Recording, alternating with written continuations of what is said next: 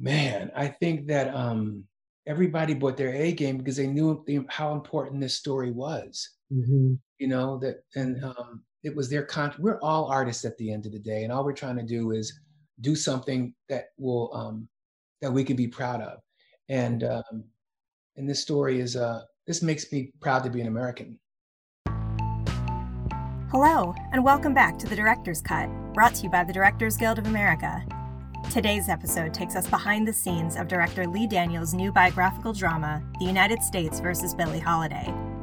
The film follows the career of legendary jazz singer Billie Holiday as she is targeted by the Federal Department of Narcotics with an undercover sting operation led by Black federal agent Jimmy Fletcher, with whom she had a tumultuous affair. In addition to The United States vs. Billie Holiday, Mr. Daniels' other directorial credits include the feature films Shadow Boxer, The Paperboy, and Lee Daniels' The Butler, and episodes of the series Empire and Star. He was nominated for the DGA's Feature Film Award for his 2009 feature, Precious, based on the novel by Sapphire. Mr. Daniels spoke with director Michael Schultz about filming The United States vs. Billie Holiday in front of a virtual audience. Listen on for their spoiler-filled conversation. Hey, everybody. Welcome to what I think is going to be a great conversation. Hey, Lee, how are you? How you doing, Michael? Nice to see you. Same here. So, my man. Yes, my man. I just love your movie.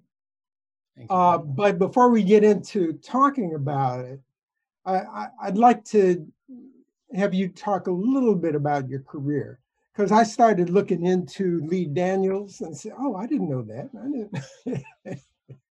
So, what possessed you to get into this business? When I was 8 or 9, I was at the public library in Philadelphia, and I don't know what possessed me to go to the theater section in the public library, and I went and picked up a book, the first book. I don't know where it came from, but it was in my hand. Who's Afraid of Virginia Woolf? I opened it up.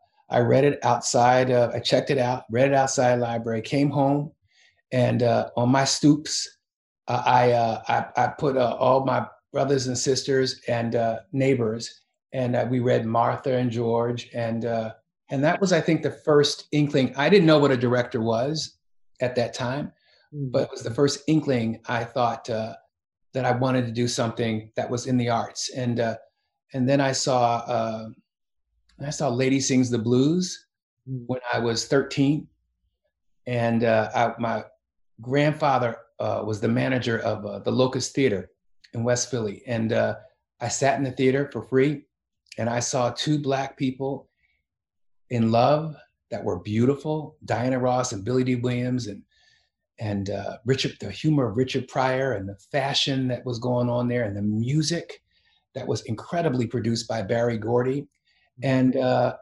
Harlem. And you could smell the fried chicken coming from the screen. So I wanted to, at that point, I knew I wanted to direct. I wanted to make people feel the way I felt, And I think that at that point, that was a turning point. And then around 21, I had gone away to college for a little bit and come home, and I saw downtown Philly, I saw a movie, John Waters' movie, Pink Flamingo. And that blew my mind. I took my mother and my grandmother the next day, and my grandmother slapped the shit out of me and said, "What the hell? What did you take me to?" And from her reaction, I said, "I got to get that reaction from people." So I think the combination of those three things propelled me into wanting to become a filmmaker. But you started in casting? I started in casting. Yeah. I started in casting music videos. I was working in music videos, commercials, music videos, Purple Rain as a casting assistant, and then I was directing theater at a small church in Baldwin Hills, Okay, so you have a theater background. Yeah. Well, I didn't go to school for theater. I mean, Yeah. I left school a year and a half for theater. I didn't never went to film school, but yeah, I was directing theater because this is what I wanted to do. I didn't know that there were Michael Schultzes out there directing car washes. I never associated. I didn't know that I dared to dream to become a director. You know, so I mean, when you look at, I'm going to flip this, but when I look at, you know, your work, your early work, you were doing it, and but you were the only one I think that was doing it. I'm almost certain of it, and so that's why I'm so honored to have you here, actually interviewing me, because I'm going to take this back to you a couple of times. I'm sure, but no, I didn't know that there were Michael Schultzes out there because there was only one, and so. So I didn't know anything about holding a camera. I didn't know anything about ADs. I didn't know anything about production design or anything. So I started in theater, and then I segged from casting to management. I started managing actors, Loretta Devine, and a bunch of other, actors, Cuba Gooding Jr. for a moment, just people that I had, people that I knew from the theater that I worked with, that I just decided that let me find you some work, because Black people were not really getting work. And and because I had done a little bit of the casting, I knew both sides. And because I had directed, I would work with these actors before the casting director would see them. So I come from a family of drug dealers. And so I had a little bit of hustle in me. So I knew how to get people jobs. And I knew how to get performances from people, and I also knew how to talk to actors. So that's how I ended up managing. And so that's what I really want to talk to you about when we start talking about the film, is how did you get some of those performances, which were killer, but you knew how to hustle, and you hustled your way into producing, right? I did indeed. Gosh, I mean, the first movie I tried to do was with Liam Neeson and Angela Bassett, and it was called Carol Doyle, a Black writer, half Irish and half Black, wrote a script called Dance with the Devil that Mark Rydell was going to direct, and it was a badass script. And Harvey Weinstein and he got into a big fight, and that was my shot at. So my first shot at producing that just went to the left. Right. And then it was Monsters Ball. I was managing an actor named Wes Bentley, who I got him a SAG card, and he'd done a film called American Beauty. And I was determined to, the world was coming at this boy with everything, Spider-Man, all these movies, and he really didn't want to work. And so he was set to star in Monsters Ball, and I was going to produce it. I was the sole producer of the film, but he fell out.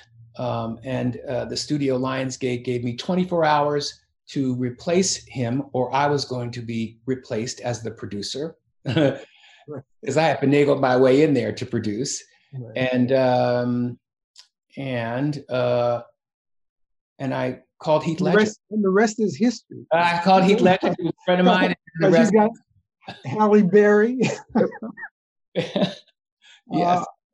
And a little Oscar action, So your entree into the business was at a very high level, and it's great to see where you came from to where you are now, because I'm going to put you, I hope you don't take this as an offense. But am I going to get nervous now in front of all of our DPA members? No, Michael. I'm going to make you the Black Federico Fellini. So it's like we don't get the kind of accolades, but you are in that level, in that Fellini level, of directing. And the U.S. versus Billie Holiday, I think is a beautiful piece of work. I mean, it's a culmination of all of the stuff you've been doing, but I think it is the best work that you've done as a director. And Thank you. so how did you get the idea to do the film? Well, first of all, I'm blushing. So I just, I think, again, I'm going to throw it back to you. Car wash changed my life, man. Those all that stuff. Again, I'm so honored to have you here because, you interviewing me because car wash, I'd never seen Black people move like that. Like you were giving it to me like with no shape, no chaser at all. And I think that you inspire, people say I inspire them, you've inspired me. So thank you. And why did I do Billie Holiday? Billie Holiday, well, we started with Lady Sings the Blues, as I said. So I would say 4 years ago, Susan Laurie Parks, Joe Roth and Kirschenbaum, Kirsch and Joe gave me a script that Susan Laurie Parks wrote that was based on a book by Johann Hari called Chasing the Scream. And Chasing the Scream was a three-banger about Harry Anslinger and Jimmy Fletcher, who was the first Black federal agent and one of the first Black federal agents, and Billie Holiday, and how all three worlds collided. And when I read it, I was blown away. Her script, Susan Laurie Parks' script, because I had never understood the significance of Strange Fruit. I'd never understood what those words and those lyrics meant. Now I had seen it with Diana Ross singing it, but those words didn't ring true to me until I understood that the government was here to take her down for that. And that this, you couldn't make this story up, that the government did not want her singing that song because it caused a ruckus. And so they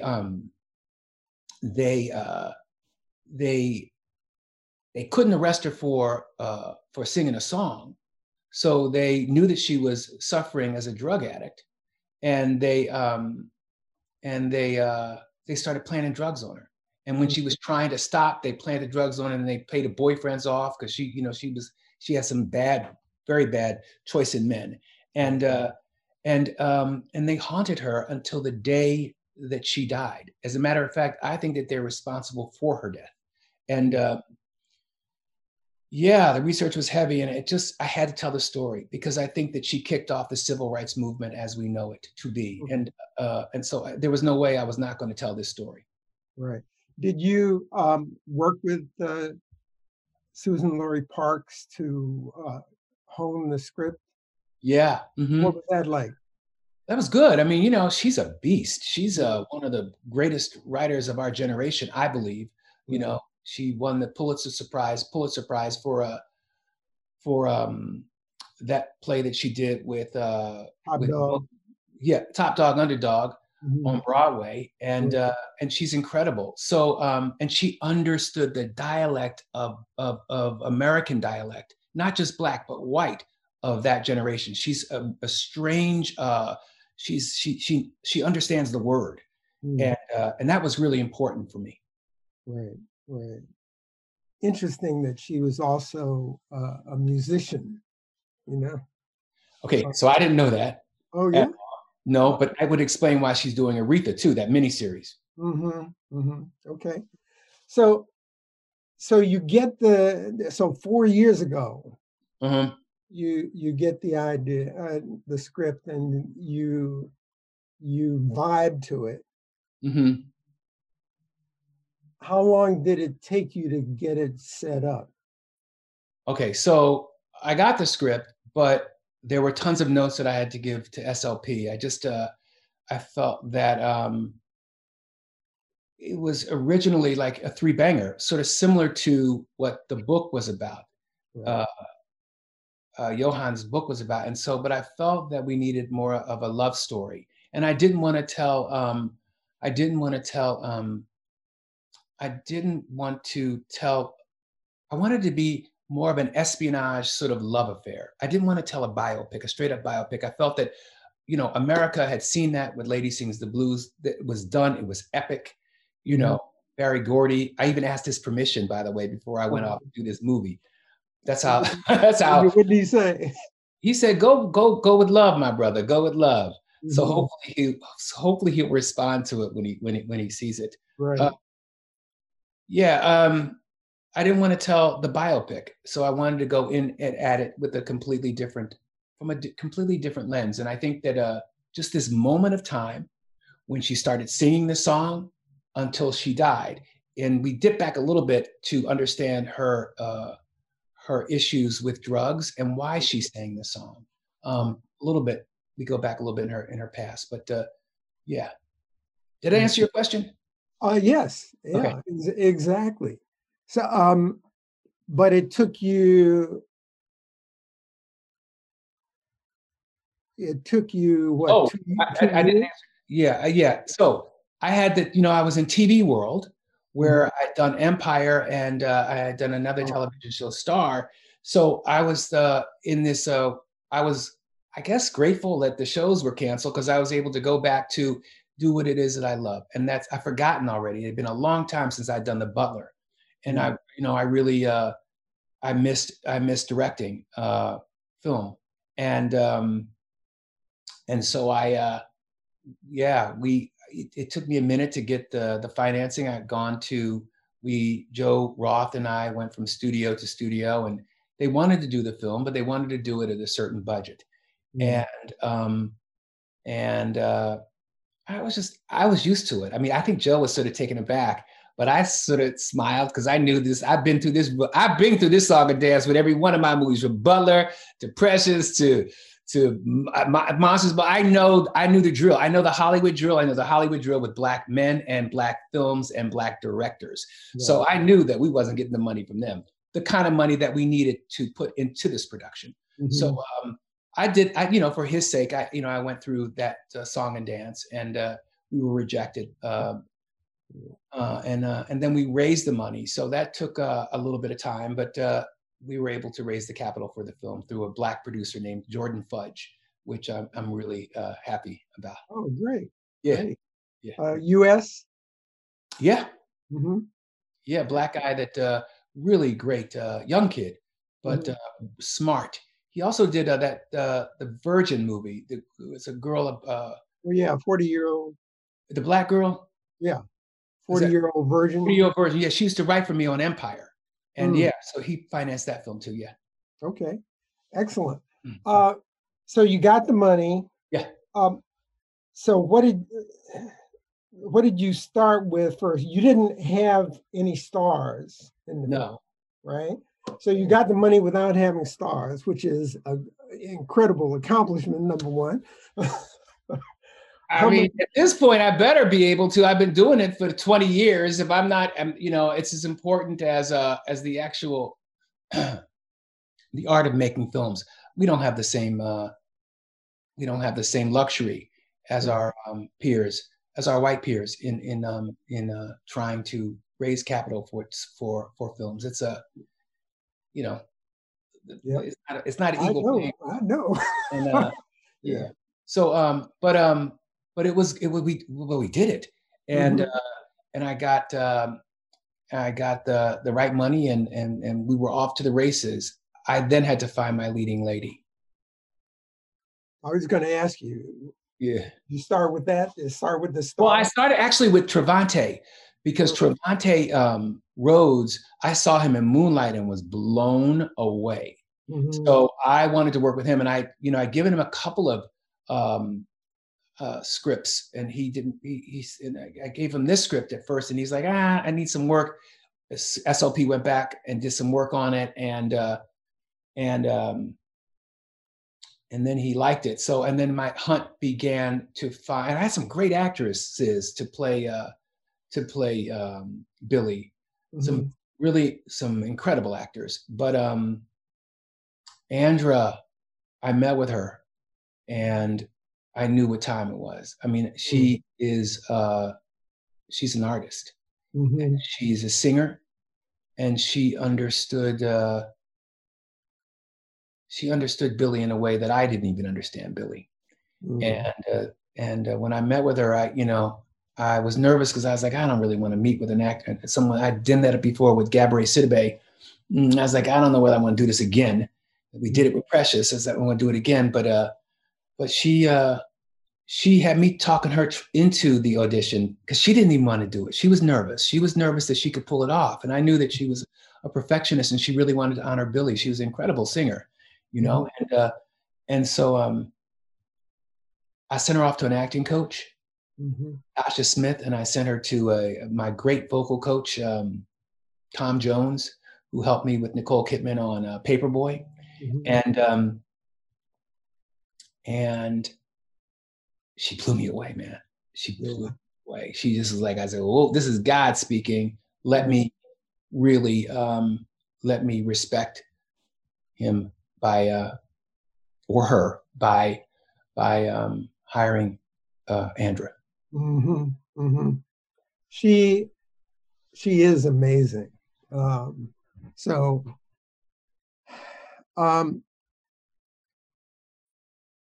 once you found her, and then you have some of your stable people like Missy Lawrence. Yeah. And he had a big role. He's very good too. Yeah. Yeah. In structuring the film, before you started shooting, did you have a way of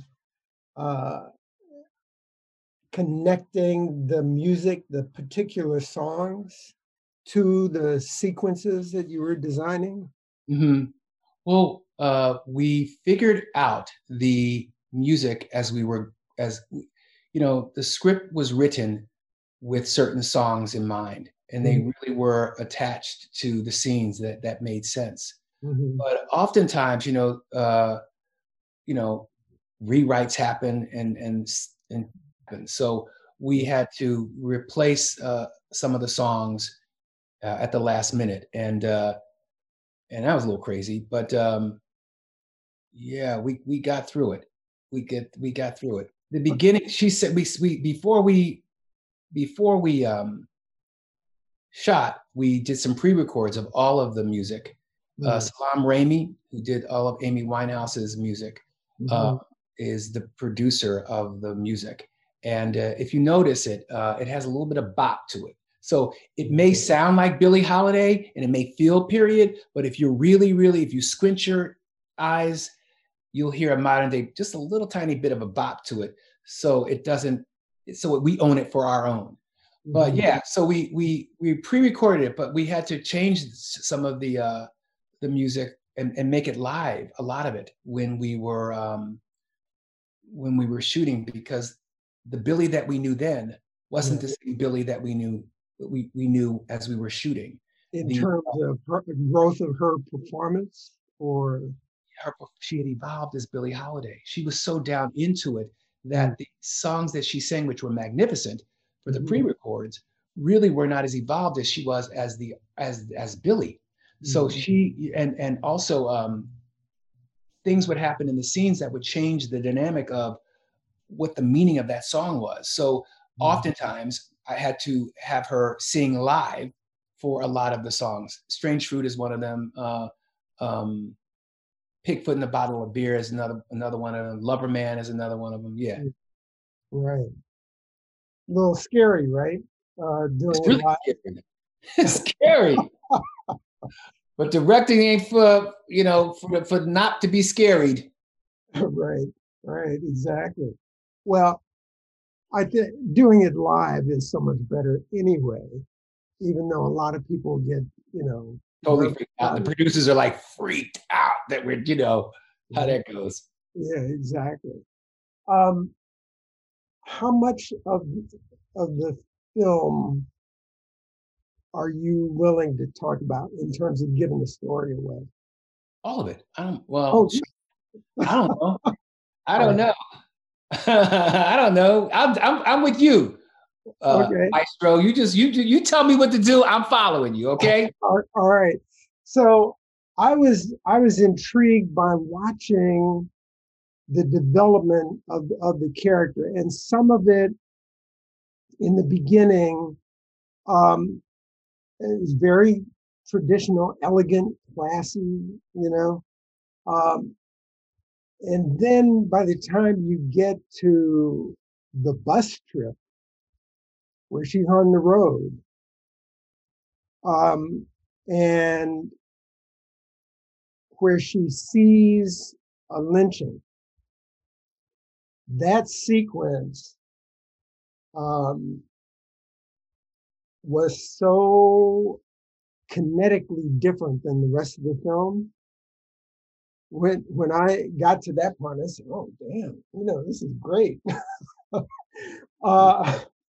Lee really went out there. So you want to talk about that sequence? Yeah, it began. It began really. Oh! Before you talk about it, just to let the audience know, what it's the sequence that explains Billie's intense desire not to be muffled about singing that song. So it's her reaction, which you created in a non-biopic fashion, to give that emotional or psychological basis for her reason for getting in trouble with the cops. Yeah. Right? Yep. So yeah, it started with Jimmy getting high. So he's in the brothel in Baltimore, and through a one shot, because you told me don't say oneer, so I ain't gonna say oneer. Okay, Michael, you said don't say oneer to the DGA, so I'm gonna say one shot, like you said, Maestro. Anyway, so through that one shot, we have Jimmy shooting up, and young Billie is walking him through why it is that she's walking him through the brothel that she grew up in, and so we're already in a high state. What is happening here? And then we come back to the bus for a sec, and she has to go to the bathroom, and she walks out, and that's where it really begins. She goes to the bathroom, and she hears the kids crying, and then she looks up to see a cross, and then she looks up to see the body of a woman that's hanging from a tree, held up by her husband. And we pan back around to see Billie's reaction, which is just what you would think it would be. And then Jimmy tries to console her. She runs from him to a nearby shack where we're in this labyrinth of her head. And in her head, we see Jimmy. Jimmy's trying to, help her, console her, and she pushes him away. And she's searching, constantly searching in this shack. And she meets up with her friends, and they're trying to console her. She can't. There's the drug man. He can. The drug man tries to help her. Jimmy comes from nowhere, and she knocks the needle away. Yeah, and then she just freaked out, and then whatever that is, that moment, it gives her the courage to go out and sing Strange Fruit. Hardest thing I've ever done before in my life. I don't want to do it again. You can have all those little one shots or oneers, whatever you want to call them. Right. It was the hardest thing. I don't think I'm going to do that again, because it was almost like I understand what it's like to be a football player now, because it's teamwork. If one person dropped the ball, man, it's a start all over again. It's a wrap. So how many takes did you do? Well, we did it 3 takes, but the first take we got it because everything else was I couldn't believe. H. Of course. H was my AD. He was in tears. I'm in tears.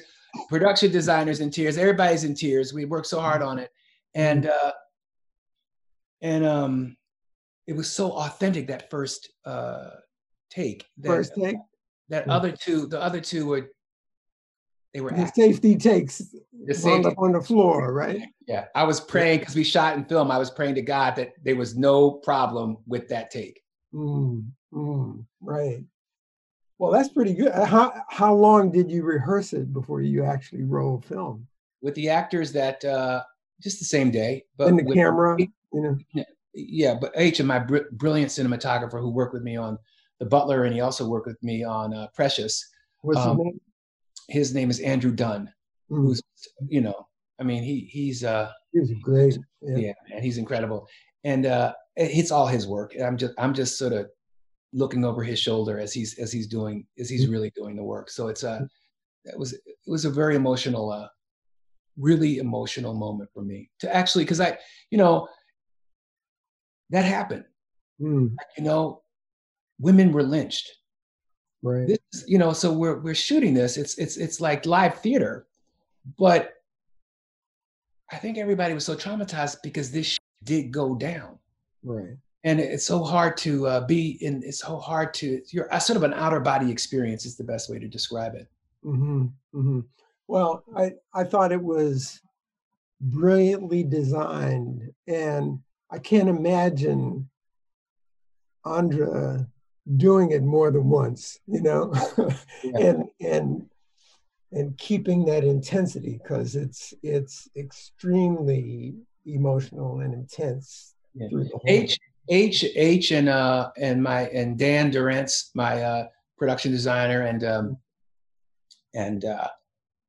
Andrew and I worked on it for about a week. But yeah. Okay, great. So when we were talking off camera, you told me you shot it in Montreal. Shot in Montreal. Looks like New York, right? It's right. Phenomenal. Yeah. We did a moment in New York City. Yeah. Yeah, I ain't supposed to say that though. Times Square. No, we didn't shoot that in time. We shot that in Montreal. That Times Square moment we shot in they have a park that looks just like Central Park it is a replica of Central Park. Same architect designed that. Same designer designed that park that we shot in, our version of Central Park, and also Times Square. But we shot it all in Montreal. That was a great shot. Her walking in the rain. Yeah, baby. That's the hooker walk. We call that the hooker strut. Yeah. How did you do that? Is that graphic? Lots of graphic design in back of it, but based on, it's Dan Dorrance doing an incredible job, really just laying out. We found the correct buildings that he could then design to. And then it rained, and we had cars, and a combination of both. I thought the rain was great. Well, the rain was not intentional. The rain was God's work. Yeah, for sure. It sure made it look. It added so much to that scene. And did you shoot her coming out of the building the same day, the same night? Everything happened the same day. Okay. Everything at the same night, rather. Everything was all. It was all in that same moment. Yeah. Yeah, that was perfect. And then it stopped raining by the time she got to the steps. Then we had to get fake rain. Yeah. Right. What else do I want to ask you about? Let's talk about how beautiful the film looks. You want to talk about your how much time you spent with the production designer and I just don't think that they give us I don't think that they give us we never have the money to most filmmakers, all filmmakers really, and is there ever enough money? But in particular with African American films, they give you $5 and say go make it, and I really wanted to do right by Billie Holiday. It was so important for me to do right by Billie Holiday, and also just to spend time with fashion because my grandmother, and I wanted to honor my grandmom. I wanted to honor all of my aunts and uncles in Philadelphia and in Harlem that dressed that way. And it's not just about the dress, but it's also about the backdrop that's on the dress to accentuate the dress. So it was a great marriage with between the production designer and my Paulo and Andrew. It really was. It was a painstakingly arduous assignment to make sure that every outfit matched the room that we were in. Right. The was the production designer a Montreal person? No, I mean, they tried to push it on me, but I was like, nope. I used Dan Dorrance, who worked with me on Paperboy. Okay. And the costumer? Who Paulo Nidu, who worked with me on Empire, who created all of Cookies and all of that fashion there. And he sort of knows me. And he knows what I want. And I reached out to Prada, was really excited about working with me. So Prada did most of the gowns for Billie. Right. It looks fantastic.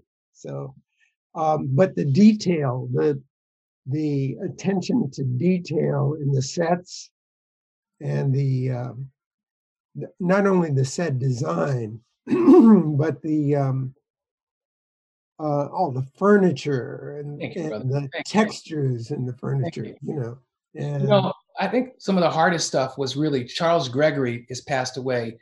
Have you worked with Charles Gregory before? Black hairdresser, wig maker. No. He passed away from COVID. Oh, wow. So talented, so very, very talented. And he passed away after he did this film. And his wigs are incredible. His wigs are great. Everybody has, all the men are wearing wigs. Travante's wearing, all the men, Rob Morgan, all the guys are wearing wigs for the most part. Yeah. And Andrea's in a wig for most of it. And it's seamless. The work is just like, So yeah, I'm excited to watch it one more time. Brother. Excuse me. The singing live. How many days did you have for the entire production shooting? 35. I think 35. Wow. Don't quote me. I think 35. I think we had a couple of pickups, so maybe a couple of days past that. Yeah. Right. Great. And you shot with 3 cameras and decided to shoot it anamorphic? Yes, sir. What did you use? Panavision? Panavision. Okay. All right. Gorgeous. I guess not many people are shooting on film these days. And, my producers were like, this is going to cost you, the usual producer talk. It's going to cost you $350,000, $400,000. And I've never shot on anything but film. So like my movies. And so I really was like, nope. But if I had known that we was going to be in this pandemic situation and then we end up on Hulu, I would have pocketed that money and made some money off the movie, because I certainly didn't make any off of it. I would have. Yeah. Well, I don't think many people are shooting on film these days too. I mean, I don't think that people are even shooting on film. I think it's obsolete, Almost. Spielberg and there are a few people who still shoot on film, but it is almost obsolete. But I don't think you would get the look. It was important to feel, Michael, it was really important for me to transport you into a place that you would seamlessly believe was the 50s, and that we shot it. That I wanted you to think that, okay, this movie was shot in the 70s or the 80s to make you feel like you're in the 50s. And because we couldn't go out in the streets, I do a lot of, and some people are bumped by it, but fuck them. I needed to, because I couldn't afford to shoot in the streets, you know, all of the cars, and you know what that scene is like. I decided to find footage of Harlem and old footage and sort of mix it into the world. And I thought what I think is an honest way that is sort of seamless. I thought not only was it seamless, I thought it was very, very well integrated in the stuff you shot. Thanks. And kind of beautiful transitions from black and white into the film. Thank you. You know, and very artistic. Yeah. So what I was trying to be, you know, I didn't want to seem pretentious. I didn't want it to come across as pretentious, but you know, when you're backed in a corner, you have to think creatively really quick how to get out of that corner, because I had to show the streets of Harlem. I couldn't afford the streets of Harlem. One, I wasn't in Harlem. Two, even if I was in Harlem, I couldn't afford to shoot in Harlem. And so, it doesn't look that way anyway. Right? It doesn't look. So I had to really come up with something quick. And I had to integrate it into the story in such a way that it was the fabric of the storytelling. Right. But my brother doesn't like it. My brother says it's sort of he don't care for it. But you know. Really? No. No, I thought it worked really well. I did not miss being out in the streets, and I thought when you were there with the footage that you had, it took me there. You know. Thank you.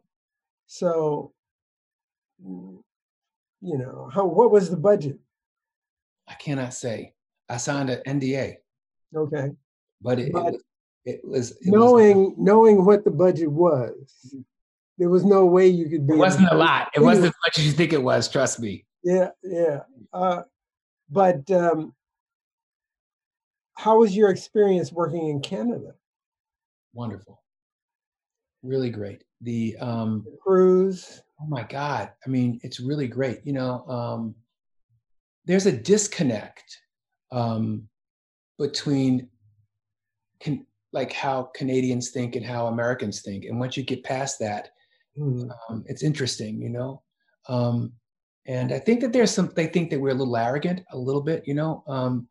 And I just think there's a little bit of a disconnect. I think the only problem that I had with shooting in Montreal was that, you know, we were shooting Harlem, and it was really, really hard to find Black people in Harlem, not Black people in Montreal, not Black people, because you could find Black people, but they didn't look American. They were Nigerian. They were from other parts of the world.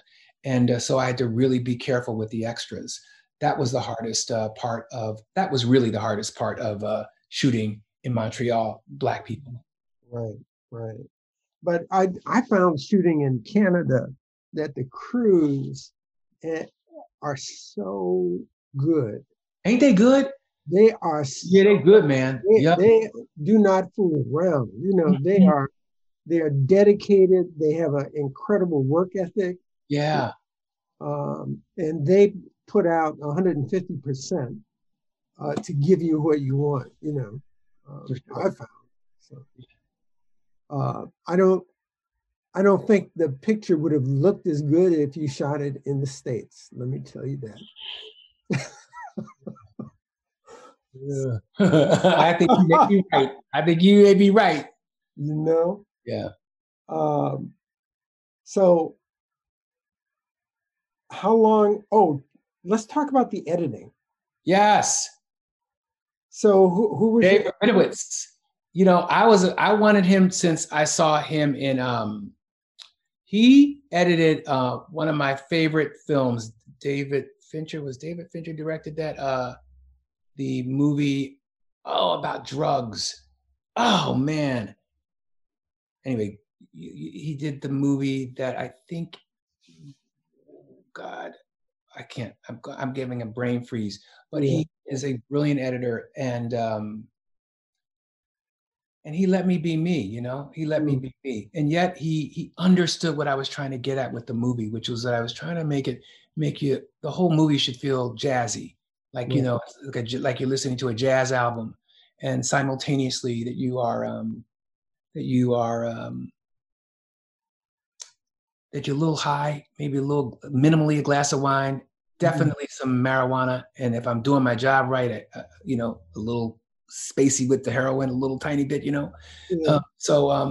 I think that it was edited into that way. One of my favorite moments of his edit was when he did this all by himself, was when Billie gets married, and she to Louis McKay, and they go on this European tour, and he popped this. I think it was I forget who's singing the song. I think it's either Duke Ellington or someone. And he puts this song in, and it just goes pop, pop, pop, pop, pop, pop. And you see this Black experience, this European Black experience that just was like, wow, you know, and it really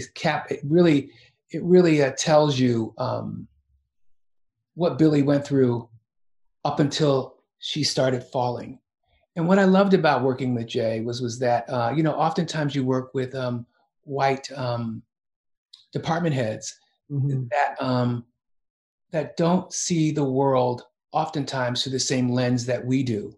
Right. And so there's a clash. You know, my experience with this film, it's a Black experience. Not everybody's going to see it or understand it because they haven't lived the life that I've lived, or you have lived, and see the world through the lens that we see the world. It was really interesting with Precious, you know, that people didn't understand the world because they, you know, and sometimes it's universal, you know, sometimes it's completely universal. The human condition is universal, but Jay really understood my lens. And Requiem for a Dream is what he did. Oh, okay. Yeah, he's a beast. Yeah. So tell us about, because when we were talking on the phone the other day, you told me that you had not intended that to be a montage. No. So too long, man. Talk about that. Oh, man, it was too long. It was too long. And so, you know, and that's what was so genius about what Jay did. Because, you know, I want it, but that's in the director's cut where you just pontificate. You just be doing your thing, you know? Right. And then everybody saying, no, this movie's too long, yo. Cut it. Come on back. Come back, little Sheba. Come back. Right. He picked the moments. And that's what I've been really blessed with my department heads. They're incredible. Well, you pick the people, you know, and the great thing is if you pick the right people, you don't have to do that much work, you know. Yeah. It's not. It really is true. I think that everybody knew at the end of the day that we were trying to tell a story that was important, and a story that is relevant to right now that we're living in. We are living in a very dangerous, scary time in America, of which I know that none of us have seen. And I think that it's like the Civil War, and I think that it's time for. I think that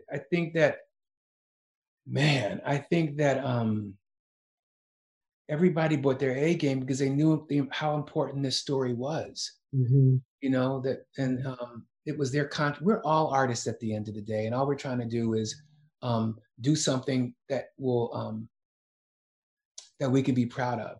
And this story is this makes me proud to be an American.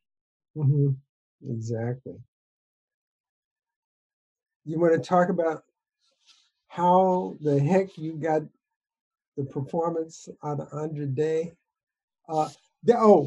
Did you have, what did they have now? They have these intimacy coordinators. Okay, so here, that was a hard one, right? Because I was going over, and that was the one day I was determined to be on time. And the sex scene was, I like to get my sex scenes in, or any graphic scenes or anything that is, that I feel that the actors will be queasy about up front. And so that was probably one of the first things that we shot, was that scene. And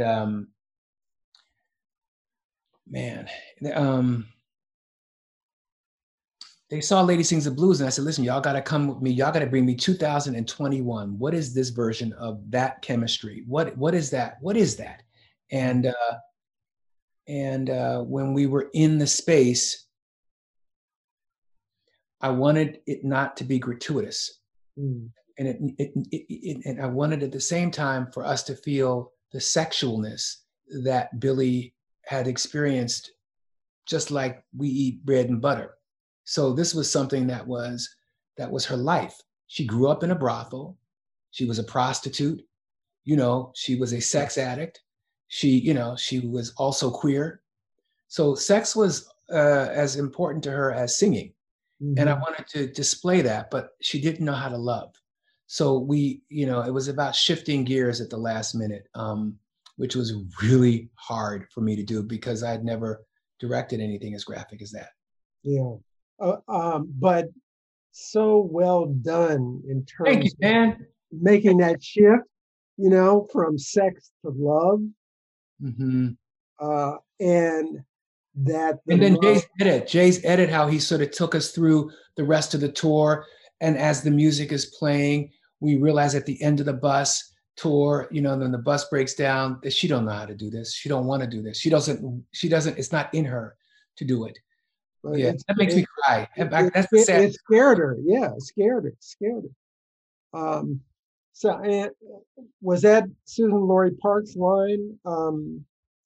Is that about control? Yeah, SLP. Yeah. Really, really great to have a female write a female part, Yeah. So incisive in terms of all the inner workings of the lady, Mm-hmm. Yeah, she's great. You did good. Thank you, brother. I think it means a lot coming from you. Yeah. So have we covered all the bases? Yeah, I think we have. I think we've talked about the music. We've talked about the fashion. We've talked about the costumes. We talked about the actors. I love giving opportunities to, with the Butler, I had an all-star cast.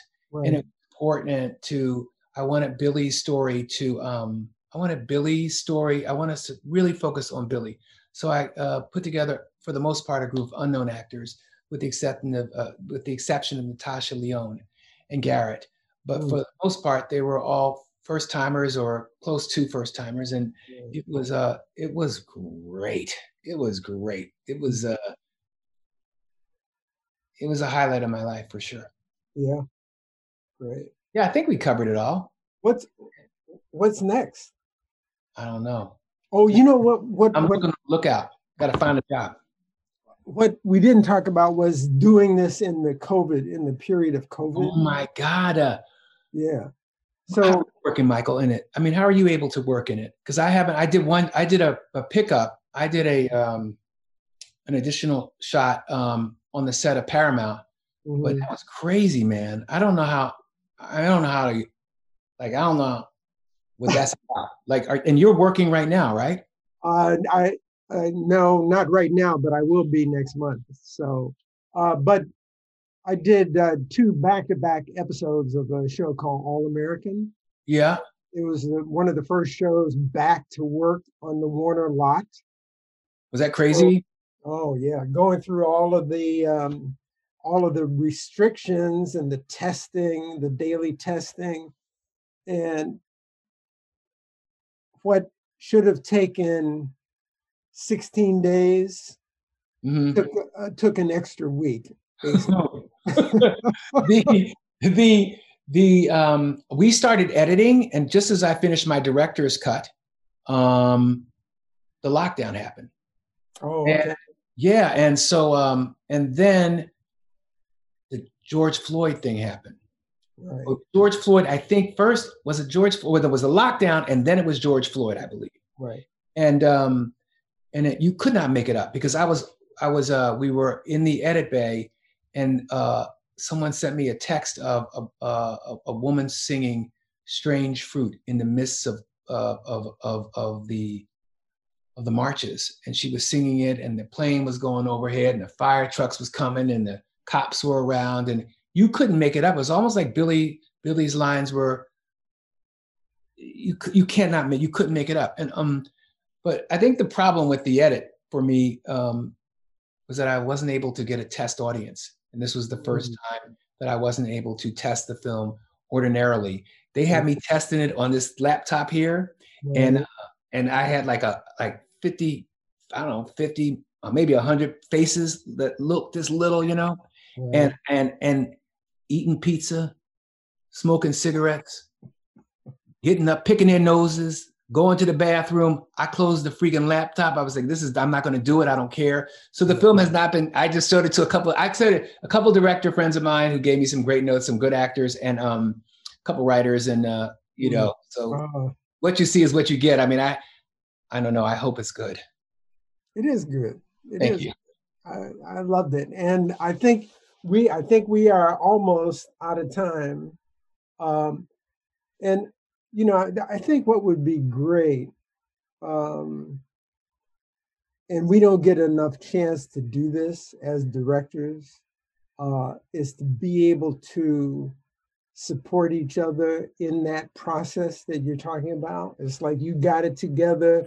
Let me get some input, you know, from people that I respect and talk to, because Lucas and Spielberg and those guys, they grew up that way. They grew up working together, you know. And I think for us, you know, I think it's really great. I think we're at a place right now that we had to be I don't even know what it was like for you, Michael. I can't imagine what it was like for you. You know, I was in high school, I think, when I saw Cooley High. And it was one of the movies that changed, again, my life. And I think that, you know, coming up in the business as a Black man, you had to be the only spot in the spot. And so there wasn't really this camaraderie that we are currently having right now. Yeah, it's a new day, a new world. It's a really great day. And it's only going to get better. And I think we're out of time. You'll be my Spielberg. How about that? Hey, all right. Lee. Yes, sir. On the movie. I hope people love it as much as I do. Thank you, Michael. Yeah. Thank you, brother. And thank you for doing this for me. I really appreciate it. You know, it's great fun for me. So thank you for asking. All right. Take God care. bless. Thanks for listening to another DGA Q&A. If you'd like to hear more, The Director's Cut is available wherever you listen to podcasts. Stay tuned in the coming weeks as we bring you discussions of films from Robin Wright, Viggo Mortensen, and Anthony and Joe Russo. Please be sure to subscribe, rate, and review. We'd love to hear your feedback, and you can help fellow film buffs find the show. Thanks again for listening, and we'll see you next time. This podcast is produced by the Directors Guild of America. Music is by Dan Wally.